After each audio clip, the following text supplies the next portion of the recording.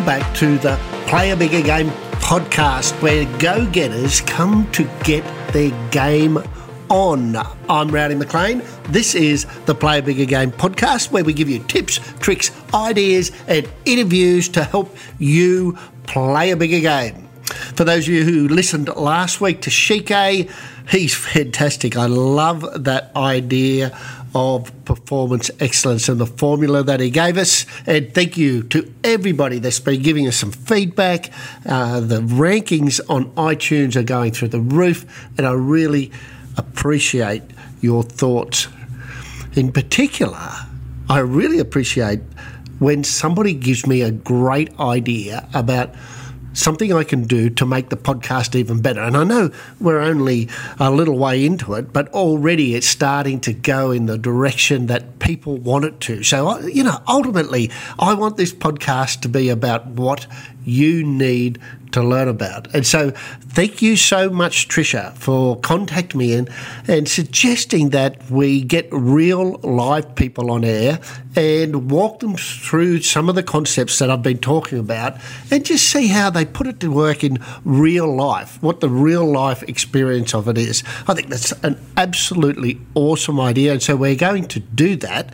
If you'd like to be the person that we talk to, then send me an email at podcast@rowdymclean.com and tell me which idea it is that you'd like to talk about. It doesn't matter if you haven't got one that you want to talk about. It's we could choose one and put it into practice and then have a chat over Skype about how it's worked for you, what worked really well and what could have worked better. I reckon that's an awesome idea. Thank you so much, Tricia, and thank you to everybody else that's sending ideas in. We've got some really cool stuff coming up in the podcast. Got another great interview lined up, and you'll be getting that in a few weeks' time. But today, I wanted to talk to you about something that I was talking about at a conference only this week. In fact, I did a keynote, and later on in the conference I did a workshop, and it was all about playing a bigger game. So how do people stretch themselves into achieving more, being more, doing more and having more than they ever thought possible?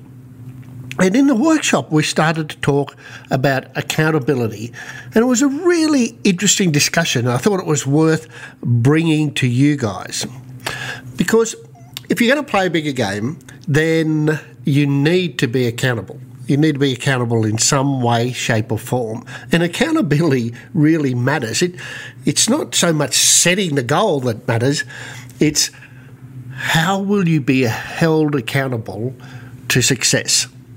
So here's my advice to you, is there is not one single accountability model that works for everyone, and not one single accountability model that works for every goal.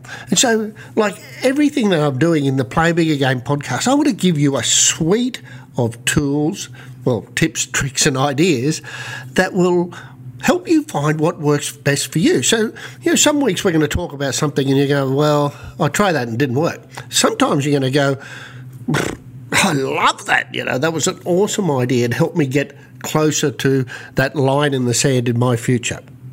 And so when we're thinking about accountability, like if you think about being held accountable, it's a bit of a demanding sort of word, and when you are held accountable, it can be, particularly when it's around your personal goals, it can be really tough having somebody else hold you accountable. And, people might talk to you the wrong way. They might talk to you like your mother, or worse, your mother-in-law, or like a school teacher, or they think that they've now become the gold's Nazi, and that it's their job to follow you around and keep an eye on you and make sure that you're doing what you're doing.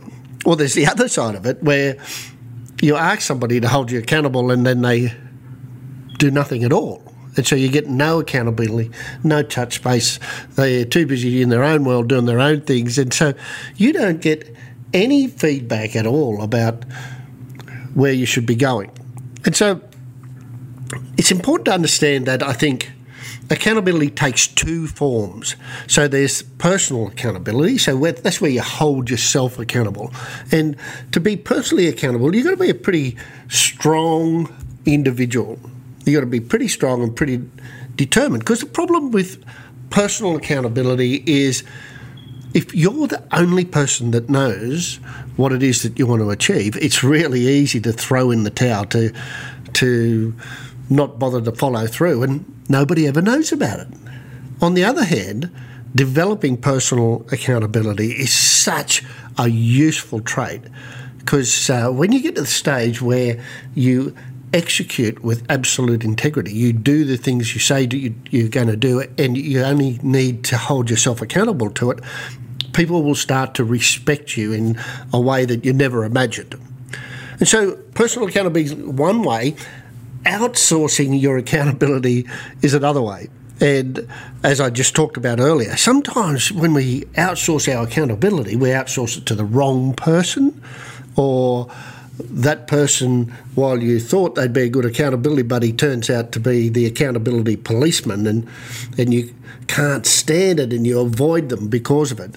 And so I think we need to be really careful about who we outsource to. You know, one of the things I often tell a story about is I woke up one day and read the Sunday paper, and I was looking at a column, and the headline said, less than 1% of the entire population on the planet has ever run a full marathon.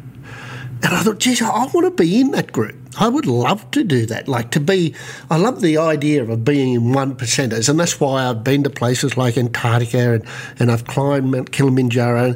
It's that 1% thing that really drives me. And so I decided that I wanted to run a marathon. I wasn't a particularly great runner or particularly fit, and this story is not really about the goal process. I did run the marathon here on the Gold Coast, and I did a pretty good job at 3.5 hours, and it was tough. And maybe we'll hold that story over for another time. But I wanted to talk to you about the accountability part of that goal, because I'm thinking there are times when I'm just not going to want to put in the work. You know, those cold, wintry mornings when you just don't want to get out of bed and go on a 10K run. And so I thought I need an accountability partner that will push my buttons. Now, one of the things you guys already know is I love to play golf. It's the most enjoyable thing I get to do, and it's just awesome. So one of my golfing partners is a guy called Bazza, and Bazza is an absolute pest. You know, the sort of guy who's just playing practical jokes all the time and giving you a hard time and paying out on you. Now, I love Bazza. He's a fantastic guy, but he's also a pain in the backside. And so I thought, Bazza's going to be my accountability buddy in running the marathon. Now, the funny thing was, Bazza didn't know it. But I knew as soon as I told Bazza that I was going to run a marathon, or that I wanted to run a marathon, that he would fall around laughing and think it was the greatest joke ever, and that he would continue to push my buttons from that day forward. So one day at golf, I announced to the group, which Bazza was in, said, I'm going to run the marathon. I'm going to run a full marathon. And Bazza was beside himself. He's going, you run a marathon? You couldn't even run around the block. And that's how it all began. And so every time I saw Bazza, he would give me a hard time about running a marathon. How's the training going, mate? Have you managed to get down to the corner shop yet? You know, it just gave me a hard time. And the thing for me is, if I've got somebody giving me a hard time at my choosing, then I like to prove them wrong. And I just wanted to prove Bazza wrong. That was the accountability driver for me. And so when I ran the marathon and I finished and all my family was there and it was a great experience, the first phone call I made was to my mate Bazza, just to tell him that, you know, I did do what he didn't think I could do. And so he was a perfect choice for me. I have had other experiences where I've chosen an accountability buddy who was absolutely wrong, you know, where I've wanted to achieve something and the person gave me a hard time in a way that just made me rebel against achieving the goal, because, you know, and the example was I was trying to eat healthy, trying not to eat junk food for 90 days. So you know that I work in 90-day segments, and so for 90 days, no junk food. And so this person, even if I walked past a lolly shop, they'd go, "You should be eating that. Don't you be going in there. Don't you even look in the window." And, I just wanted to go, because of the way you're talking to me, I'm tempted to go in there and buy the whole shop. And so the accountability buddy that I chose was absolutely wrong.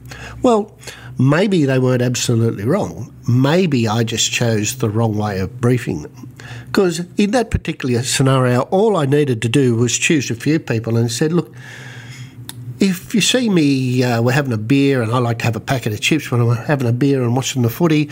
If you see me heading for the chip machine, just remind me that I've got a 90-day goal of not eating any junk food." So you don't need to be the Nazi. You just need to remind me that that's my goal, and that'll be enough. You don't need to lord it over me or be the police officer and book me for buying a packet of cheese and onion chips. You just need to remind me that that's what I wanted to achieve. And if you can be the reminder, particularly in those moments when I'm my weakest, I will walk away from it. And so that's the way I think that we need to deal with accountability. So a couple of tips. First one, choose your accountability partners carefully, because one accountability method doesn't work for everyone. The other thing is try different strategies. So, no different to the Play Bigger Game podcast. We're giving you a whole heap of tips, tricks, ideas and interviews that can help you play a bigger game. You need to try a different accountability models to find out what works for you in different scenarios so that you find one that works. And, sometimes I'm using Bazza or somebody like Bazza. Sometimes I'm putting something up on Facebook because I know the people on Facebook will keep me accountable. Sometimes I join a group and we're all accountable. There's heaps of different ways that you can set yourself up to smash your goals by using accountability. And here's what will happen if you do. Instead of just setting goals and creating a plan to execute on goals, I think understanding that being accountable, or the way that we're accountable, really, really makes it easy to drive yourself towards whatever it is that you want to achieve, and you'll feel like you're supported rather than being attacked. And that's the right sort of accountability. You need somebody like the coach who's going, "You can do it, you can get there, I know you can, and here's a few reminders of what you wanted to achieve." So I reckon that's an awesome thing for this week for you guys to put in place. Is go, who am I being accountable to? Who do I ask to be accountable to? Do I only ever be accountable to myself and throw in the towel quietly while nobody's looking or watching? And so it's been fantastic talking to you again about playing a bigger game. I would love it if you'd hop across to iTunes and give us a review. If you're interested in being the person that I talk to about using these strategies, remembering that I charge around about $1,000 an hour to mentor people. And for this, I'm not going to charge you anything. It's not exactly mentoring. We're going to just be working through some of the ideas, but I reckon you'll get something out of it. So head across to podcast@rowdymclean.com and send me an email. And I look forward to talking to you again real soon about how you can play a bigger game.